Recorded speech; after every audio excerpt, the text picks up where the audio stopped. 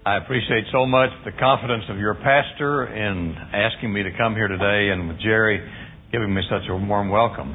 I suppose I should explain the perfect attendance thing about the Rotary. Actually, I made it to 40 years instead of 37, but my wife got tired of it because our vacations were planned around my Rotary meetings and my days off and everything, and she said, I think 40 years is enough. So I quit. I missed one day, and my perfect attendance is over, so I explained that. This is a wonderful day, isn't it? I hope you're having a wonderful and a great day. The Bible says that this is the day the Lord has made, and because of that, we will all be glad and rejoice in it. When I was at the seminary, our dean gave me a story once that I've used often when people ask me, well, how's your day going? I use this story to explain it. A story about a farmer who was on the witness stand. He was being cross-examined by a defense attorney, and the defense attorney said, Sir, we noticed in your statement that you made at the scene of the accident, in fact, he said, your very first words to the investigating officer were that you never felt better in your life. And yet, here we are in court. You've sued my client. Said, can you explain that statement? Farmer said, yes, sir. Said, I think I can. Said, I got up early one morning. I hitched my mule to my wagon. My dog was sitting by the side. We were headed up the road, got almost to the top of the hill, and your client came over on the wrong side of the road. Hit us head on. Knocked my mule into one ditch, and my dog was in another ditch, and I was lying on the pavement, seriously hurt. Highway patrolman came along. He saw my mule first, and my mule was suffering a good bit, so he whipped out his pistol. He shot him. He saw my dog. My dog was suffering. He shot him. And he came to me and said, Sir, how are you? I said, I never felt better in my life. I just decided if you don't want to get shot, just tell folks you never felt better in your life. And that's the kind of day that I always have. It's great to be here.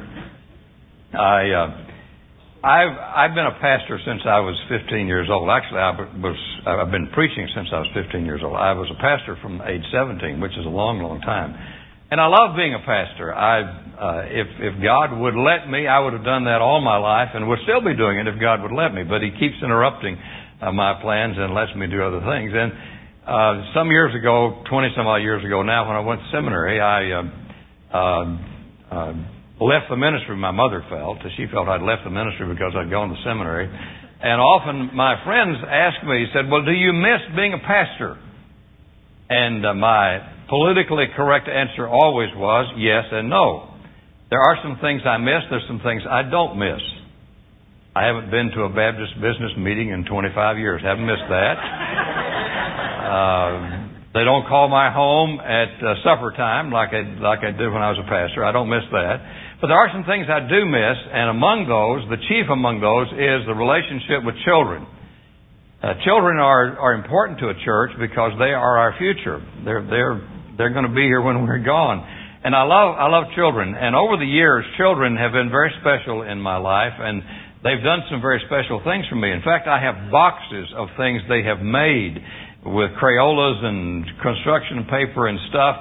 And I just refuse to throw these things away not because they're of any work of art, but because of the children that gave them to me. And one of the things that children often did, they would write notes to the pastor. And though these are not ones that I received, I thought you might be interested in the kind of mail that Scott gets from children. I notice he has a blog site, and that's probably for adults. But here are some letters that children have written to their pastor. A little girl named Carla in Salina, Kansas, she's 10 years old, she wrote, Dear Pastor, are there any devils on earth? I think there may be one in my class. Alexander, age 10, who lives in Raleigh, North Carolina, he wrote, Dear Pastor, please say a prayer for our Little League team. We need God's help or a new pitcher right away. Arnold, age 8, who lives in Nashville, Tennessee, wrote, Dear Pastor, I know God loves everybody, but He never met my sister.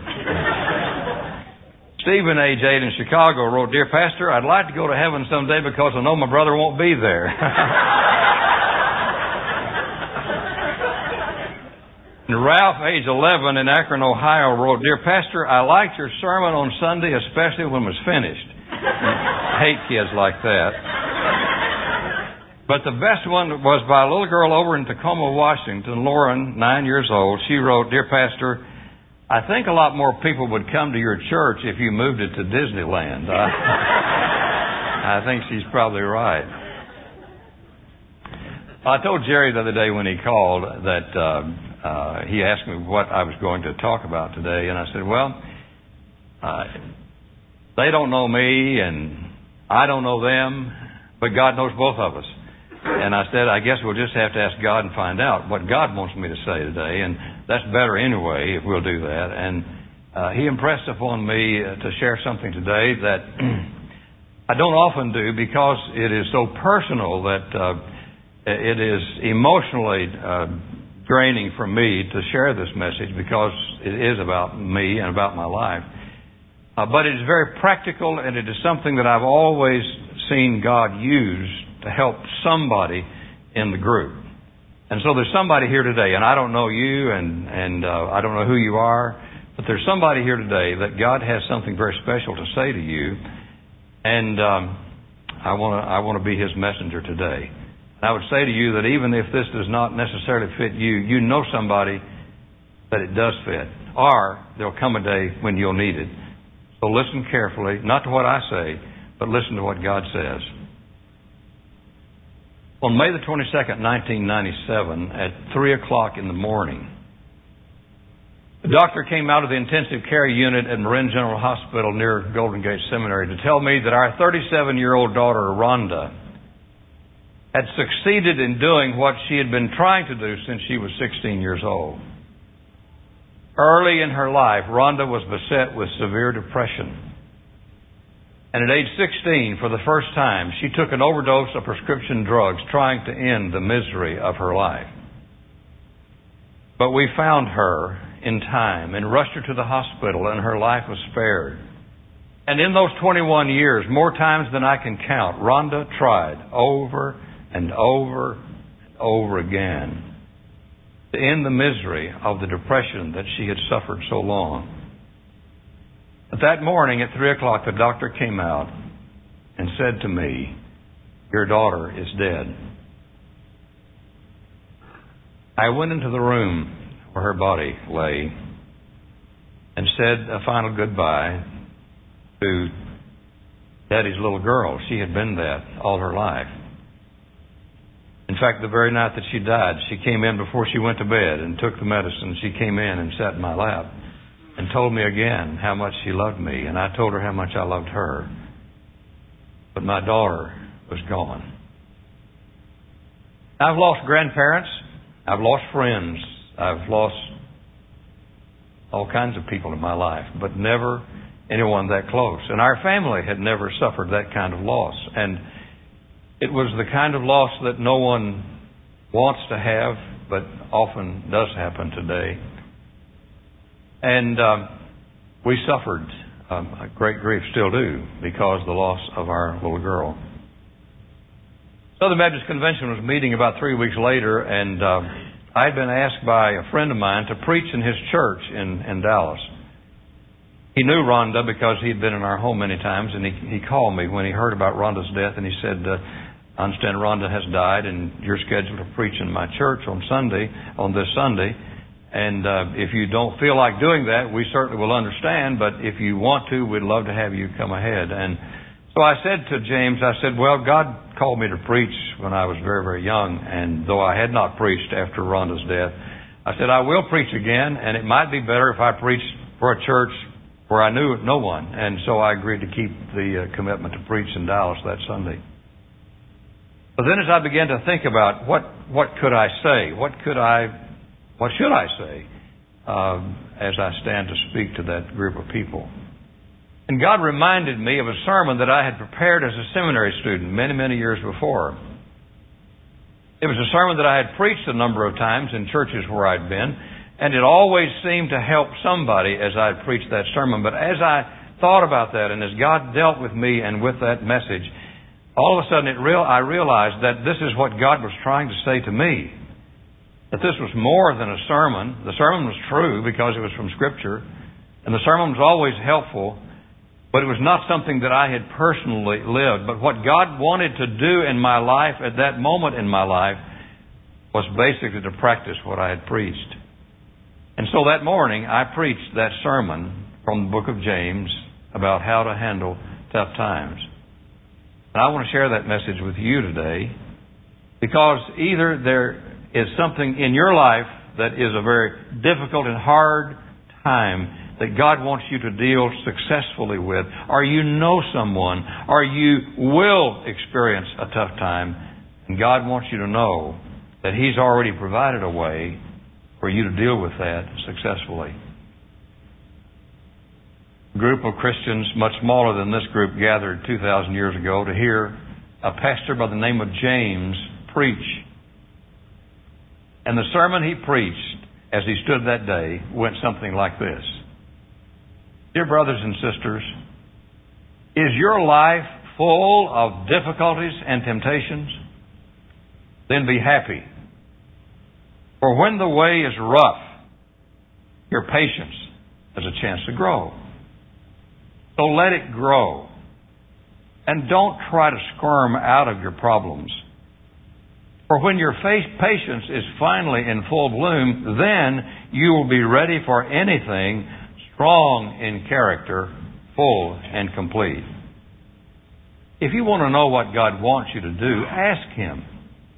He will gladly tell you because He is always willing to give a bountiful supply of wisdom to all who ask Him, and He will not resent it. But when you ask Him, be sure that you really expect Him to tell you, because a doubtful mind will be as unsettled as a wave of the sea that is driven and tossed by the wind, and every decision you then make will be uncertain as you turn first this way and then that. So if you don't ask with faith, don't expect the Lord to give you any solid answers. A Christian who doesn't amount to much in this world should be glad because he is great in the Lord's sight. But a rich man should be glad that his riches mean nothing to the Lord, for he will soon be gone, like a flower that's lost its beauty and fades away, withered and killed by the scorching summer sun. So it is with rich men. They will soon die and leave behind all their busy activities. But blessed is the person who endures trial, for when he stands the test, he will receive the crown of life which God has promised to those who love Him. A paraphrase of James chapter 1, verses 2 through 12. So what is God trying to do in my life to handle life's toughest time? First, I'm learning to agree with God that all trials have a godly purpose in my life. I'm learning to agree with God that all trials have a godly purpose in my life. We moved from Texas to Des Moines, Washington, just across the water, 41 years ago to serve as pastor of the Victory Baptist Church. And my wife, Joanne, to whom I've now been married almost 53 years, she was just in the nursery when I found her. And our son, Ron, who lives with us now, and our daughter, Rhonda, who is in heaven. We moved to Des Moines 41 years ago. My wife, when I met her in church, I was preaching a revival meeting. She was a bubbly, happy person and beautiful young lady, and that's what attracted me to her. Anyway, while we were living in Des Moines, some strange things began to happen with Joanne, my wife. She began to have feelings. She began to have problems that she had never had before. And in the process of it, to make a long story short, she was diagnosed as being manic depressive, which at that time was, I guess, or still is called a bipolar disorder, a chemical imbalance in the brain which causes people to get real high and to get real low, and she was suffering with that. And on top of that, she had been neglected as a child. Her father had been killed when she was about 6 years old, and her mother had died when she was about 8 years old. And she was pushed from family to family, never wanted by anybody. And she handled all of that stress and that by just sort of shoving it down inside and letting that bubbly personality come out until, when living here, it sort of came unglued. And anyway, in the process of that, she was seeing a counselor, and the counselor recommended a book to her. And one day when I was home for lunch, Joanne she said, honey, I'm reading this wonderful book that I think you would enjoy reading. I said, well, I love to read books. What is it? She said, well, it's a book by Hannah Smith entitled The Christian's Secret of a Happy Life. Well, I rather proudly said to her, I said, well, I have that book. In fact, I have a hardback copy of that book. She had a paperback copy. I said, I have a hardback copy of that book, and I have not found that book to be particularly interesting. And I did what most men do with what their wives suggest. I did not read the book. Well, I was home for lunch again one day, and she brought the subject up again. She said, have you read that book? And I was rather indignant, and I said, now, I told you before, I have a hardback copy of that book, and I have not found that book to be of particular interest. And I did again what I'd done the first time. I did not read the book, and I was home for lunch again, and for the third time she brought it up. She said, have you read that book? Well, it didn't take much for me to express my disgust with her. I said, now, for the third time, I'm telling you, I have a hardback copy of that book, and I have not found that book to be of particular interest. She said, sit down, I'm going to read it to you. And I did, and she did. And I read that book, and that book became the substance of some small groups in our church, which led to a wonderful awakening in our church in Portland when we were down there. It's a great book. In fact, the book was over 100 years old then. It's still in the bookstores today. It's still a great book by Hannah Smith, The Christian's Secret of a Happy Life. It's about how you live the Christian life. It's a wonderful book. Well, Joanne likes that book except for one chapter. It's like chapter 12. In chapter 12, Hannah Smith entitles, Is God in Everything? Is God in everything? And she says in that chapter, that little Bible verse that you and I learned in Sunday school, that all things work together for good to those who love God, to those who are called according to His purpose. She said that's not just a good verse for kids to learn. She said that is absolutely true. That there is nothing that God allows into your life or into my life that God does not want to use for His own purpose. And my wife had a hard time with that. He thought about a daddy who was murdered, a mother who died, and relatives who didn't want her, and all of the depression and the bad feelings that she was having, and she wasn't sure God could have anything to do with that.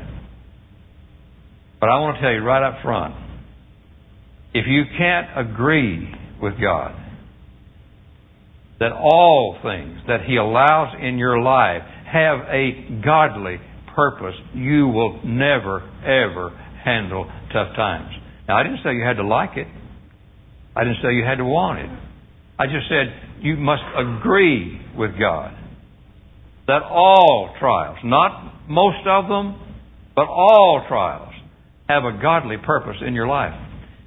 Well, what's God up to when He allows us to have a tough time? What's God trying to do? Well, James said 2,000 years ago. He said the first thing God is doing, God is trying to teach us patience. Patience. Wrong word for today. Bad word for today. We are not built to wait for anything. We want everything to happen today, or maybe yesterday would be even better to have it happen. Patience. Well, the word there is not about time. The word there is a word which is about strength. It means the ability to stand up under stress. And James says when God allows you and me to suffer a hard and difficult experience in our life, God is not trying to see if we will fall. God is trying to build in us the strength so that we can stand when times are tough. And so He allows us to be tested in order that we may become stronger in our faith. I don't know about you, but when things are good, I just sort of cruise along. It's when times are tough, when times are hard, that I have to cry out to God, and I have to plead with God. I have to be open to God. I have to have faith in God when times are tough. So James says the first thing he's trying to do is build in me what I'd like to describe as spiritual muscle. He's trying to make me stronger so that I can live like Jesus lived. But then He said, if you let patience do what it can do, then He said, God is trying to build in me perfection. Perfection. You will be perfect, James says. Well, if you've been a Baptist more than 2 weeks, you know that ain't going to happen. I mean, our songs say we're sinners, our sermons to say we're sinners, and we look in the mirror and we say we're sinners. We know we're sinners. We're not going to be perfect in this life. Well, the word there is not a word about sinlessness. The word that James uses here is a word which means to be grown up. It means to be mature. It means to be becoming more and more like Jesus Christ. And so James says, when God allows me to face a tough time, the thing He is trying to do is to not only make me stronger, but to help me to grow up and become like Jesus Christ. And so, to handle a tough time, I simply agree with God. That all trials, not that He causes all bad things, but He allows these to happen, and He allows it so that I can be stronger and so that I can be more and more like Jesus. Second thing is in verse 5. I'm learning to pray and ask for God's help. Verse 5 in the King James translation, which I memorized the passage in, says, if any man among you lacks wisdom, let him ask of God, who gives to all men liberally. It's a little confusing that in the King James it begins with a little word, if. Because if means maybe I have it and maybe I don't have it. But in the original language, it translates since you lack wisdom. The fact of the matter is, I don't have it on my own, and neither do you, nor neither does all of us together know how to handle life's tough times. So James says, since you don't have wisdom. Well, what is wisdom? Well, the word he uses here is a word which has an Old Testament background. My definition of wisdom is the ability to see the right way and the wrong way to handle this tough time, and the courage to choose the right way. It's not enough to know the right way. You got to choose the right way. And so James says, since you don't have that, since you don't have that in and of yourselves, he said, let me tell you what you do. Very simple. He said, ask. Ask. Anybody here not know how to ask? You know, we had 2 children. We tried to teach them many things, succeeded in some, failed in more than some in teaching them. But there's some things you don't have to teach your kids. And one of the things that you don't have to teach your kids is to ask. You don't have to teach them that. I mean, they come by that quite naturally. In fact, in their mother's wombs, as they're kicking about, they're asking already. And when they are born, they have their hand out, and they can't say it, but they mean it. They say, give me, give me, give me. And I got a 51-year-old son who lives with us, 51 years old. He said, Dad, would you give me? Well, I didn't have to teach him that. He came by that quite naturally. We know how to ask. It's not an issue of knowing how to ask. The issue is, who do you ask? Who do you ask? Well, James says, why don't you ask God? Now, isn't that unique? Why don't you ask God? Again, when we have tough times, we ask everybody else first. We'll ask our wife, our husband, our friends, we'll ask the pastor, we'll ask a counselor, we'll ask all these people, and none of that works, then we ask God, maybe. But James says, why don't you start with God? Why don't you ask God? Ask God. Simple, ask God.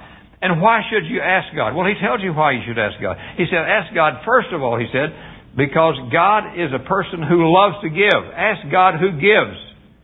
God's nature is to give. God wants to give. God delights in giving. God stands ready to give when we ask. So ask God whose nature it is to give. God would not be God if He did not give. So ask God who is a giving God. Ask God. Well, who does He give to? Well, James says, ask God who gives to all. All. Little word, big word. All. The word literally means that He doesn't look at your face. And aren't some of you glad that He doesn't look at your face when you ask. Now, it has nothing to do with your beauty, and it has nothing to do with your color of your skin. Ask of God who gives to all. God is impartial in giving, gives to all. How does God give? James says He gives to all liberally. Liberally. By the way, parenthetically, to my knowledge, it's the only place in the Bible where God is called a liberal. He's conservative every other way, but He's liberal in His giving. Ask God who gives to all men liberally. That means God gives more than we ask for. And then that last little word that He says, in the King James it says, and upbraideth not. Now that'll make you think. What is He talking about? What does that word mean? The Greek word there literally means no scolding lecture. No scolding lecture. Listen very carefully. If you don't hear anything else I say, when you ask God for help in dealing with a tough time, God will never ever make you feel stupid because you ask Him.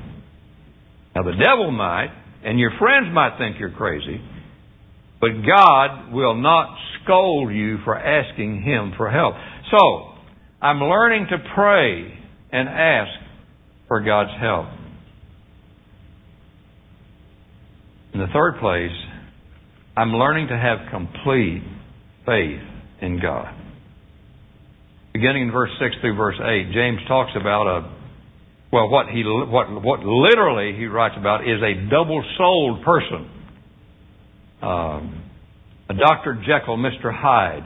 Actually, with our experience of dealing with manic depression in our family, I've come to believe he's talking about a spiritually manic depressive person. You know, a Christian who one week is high as a kite, the next week lower than a snake's belly. In and out, up and down. You never know where they're going to be.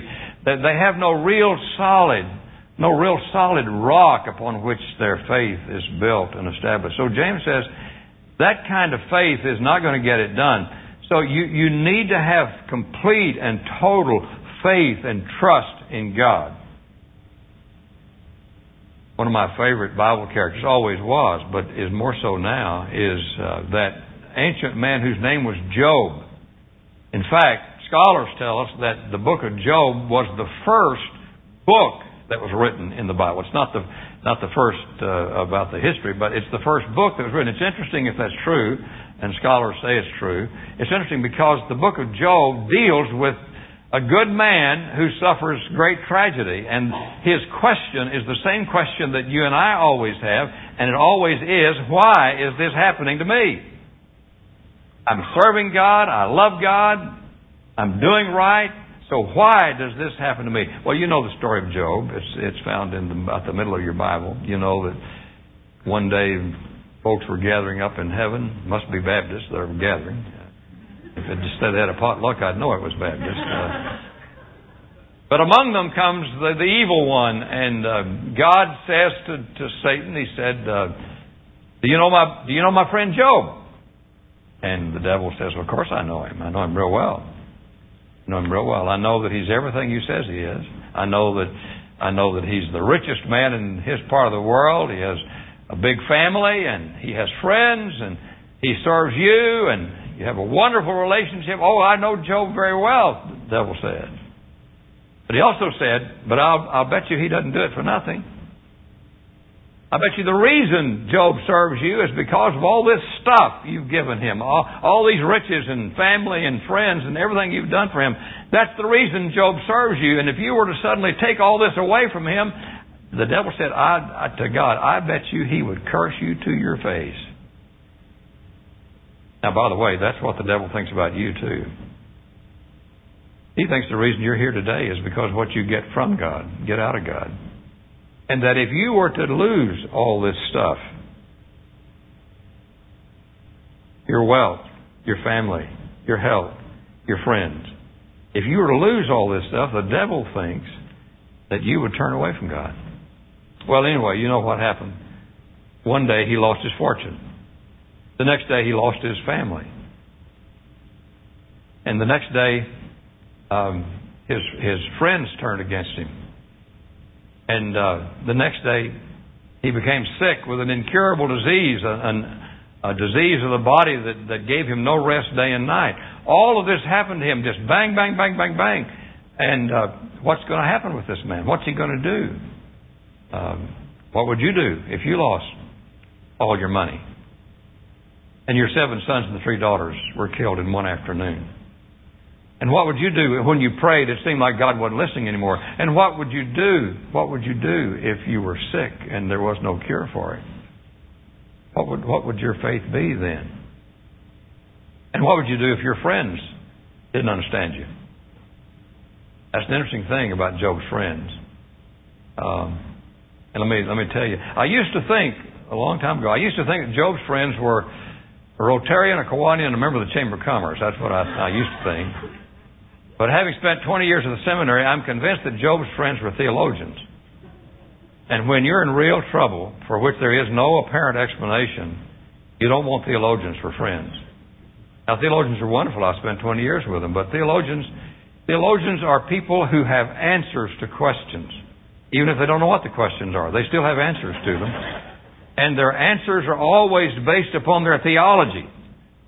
And if their theology is wrong, their answers are going to be worthless. And Job's friends had a faulty theology. Their theology was, if you serve God, God's going to bless you. If things are going bad, it means because you got some kind of secret sin in your life. And if you just get right with God, just confess, get right with God, everything's going to be okay. And Job said, I've checked and I can't find anything. In fact, God Himself said, in chapter 2 of the book of Job, God Himself said there was no reason for what was happening to Job.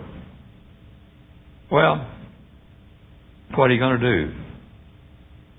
Well, over in chapter 19 of the book of Job, his friends have left.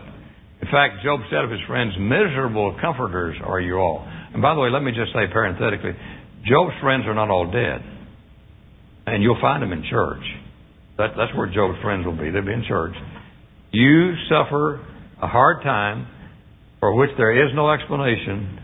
They may not say it, but there'll be some who'll think, if you just get closer to God, everything will be okay. If you just come to church a little more, give a little more, be a little more faithful, everything will be okay. And just watch out for them. And they're not out there, they're in here. I've seen them. I've heard them.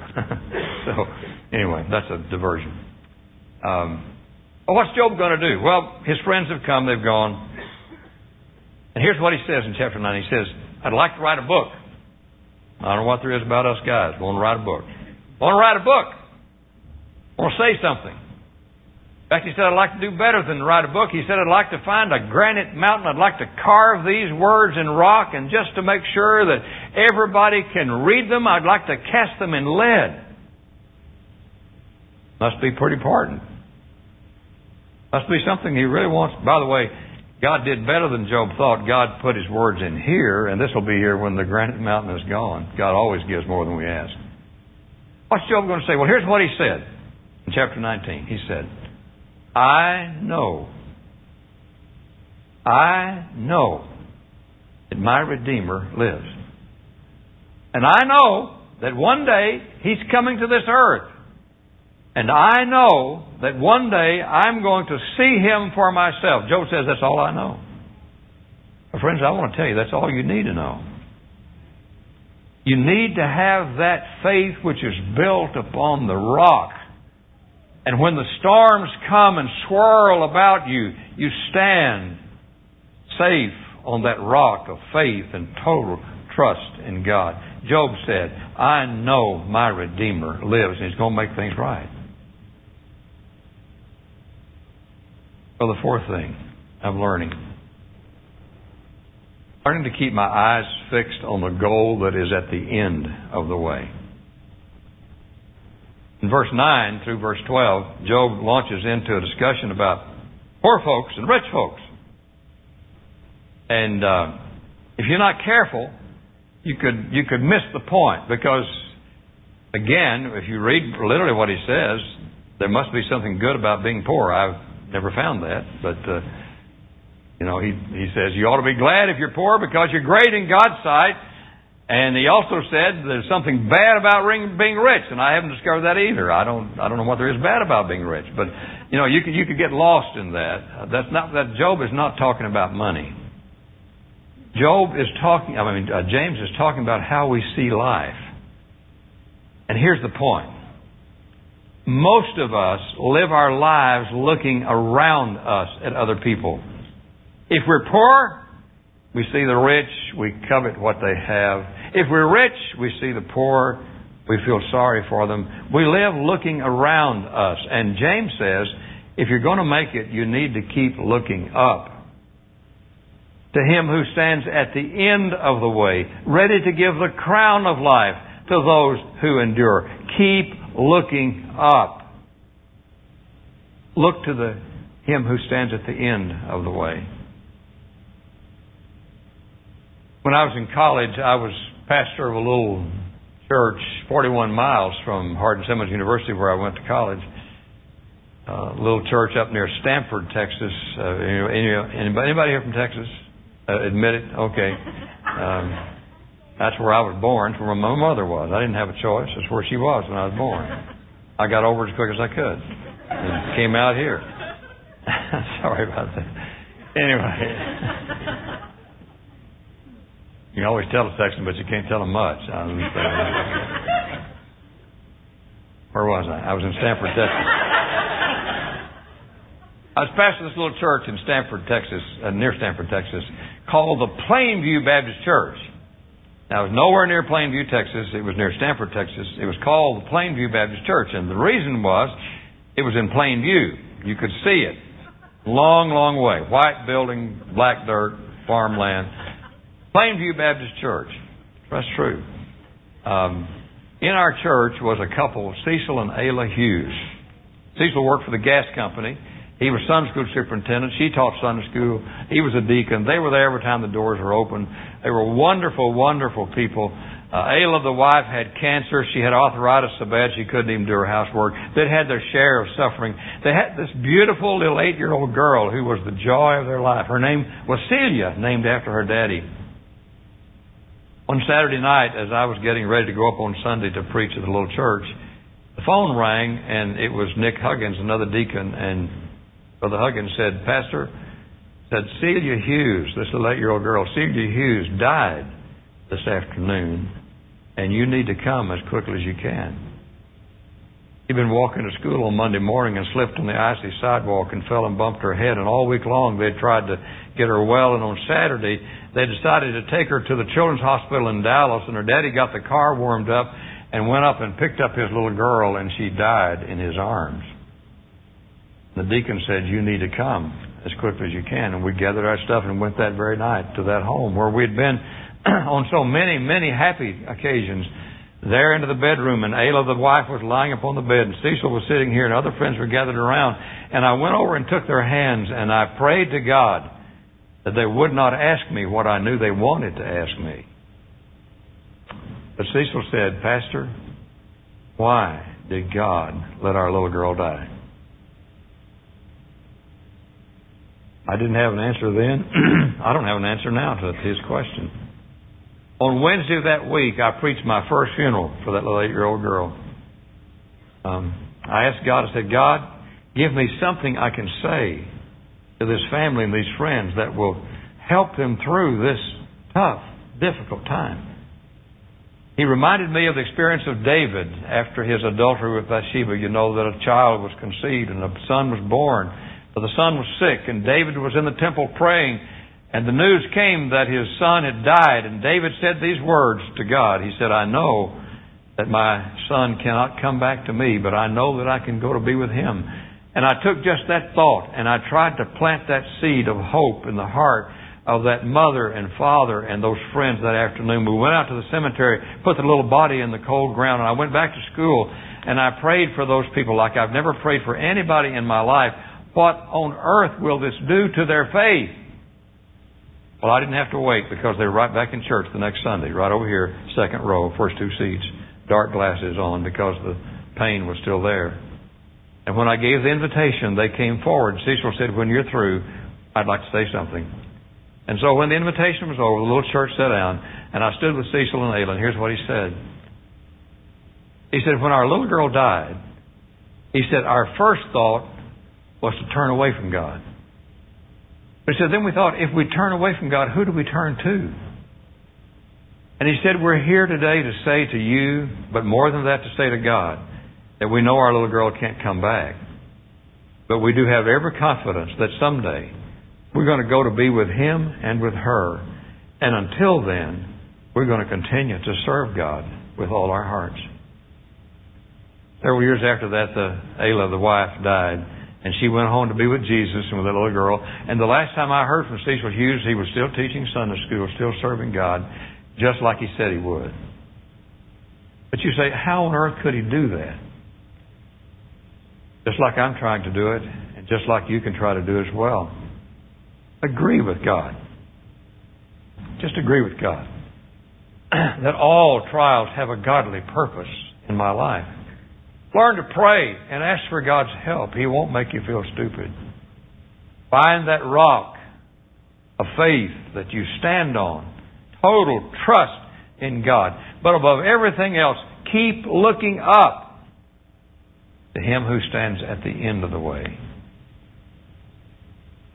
And Jesus says, if we'll do that, we'll make it. I'm going to ask you to bow your heads. Now, I don't know. I do not know who is here today who has that special need for help. God has given a plan for dealing with life's toughest times. Are you willing to take God's advice and do what He asks you to do in order to find victory in the midst of trouble? In a moment, we're going to pray. And before we pray, I just feel that we ought to offer the opportunity for anyone who happens to be here today with a special need, that you need somebody to pray with about this difficulty you're facing.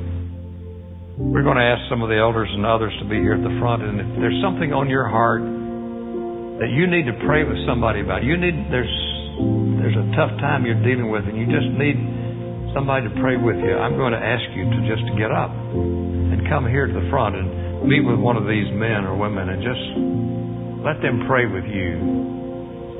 And by your coming, say, I want to do what God wants me to do to meet this tough time. While our heads are bowed, and it may be difficult to get up,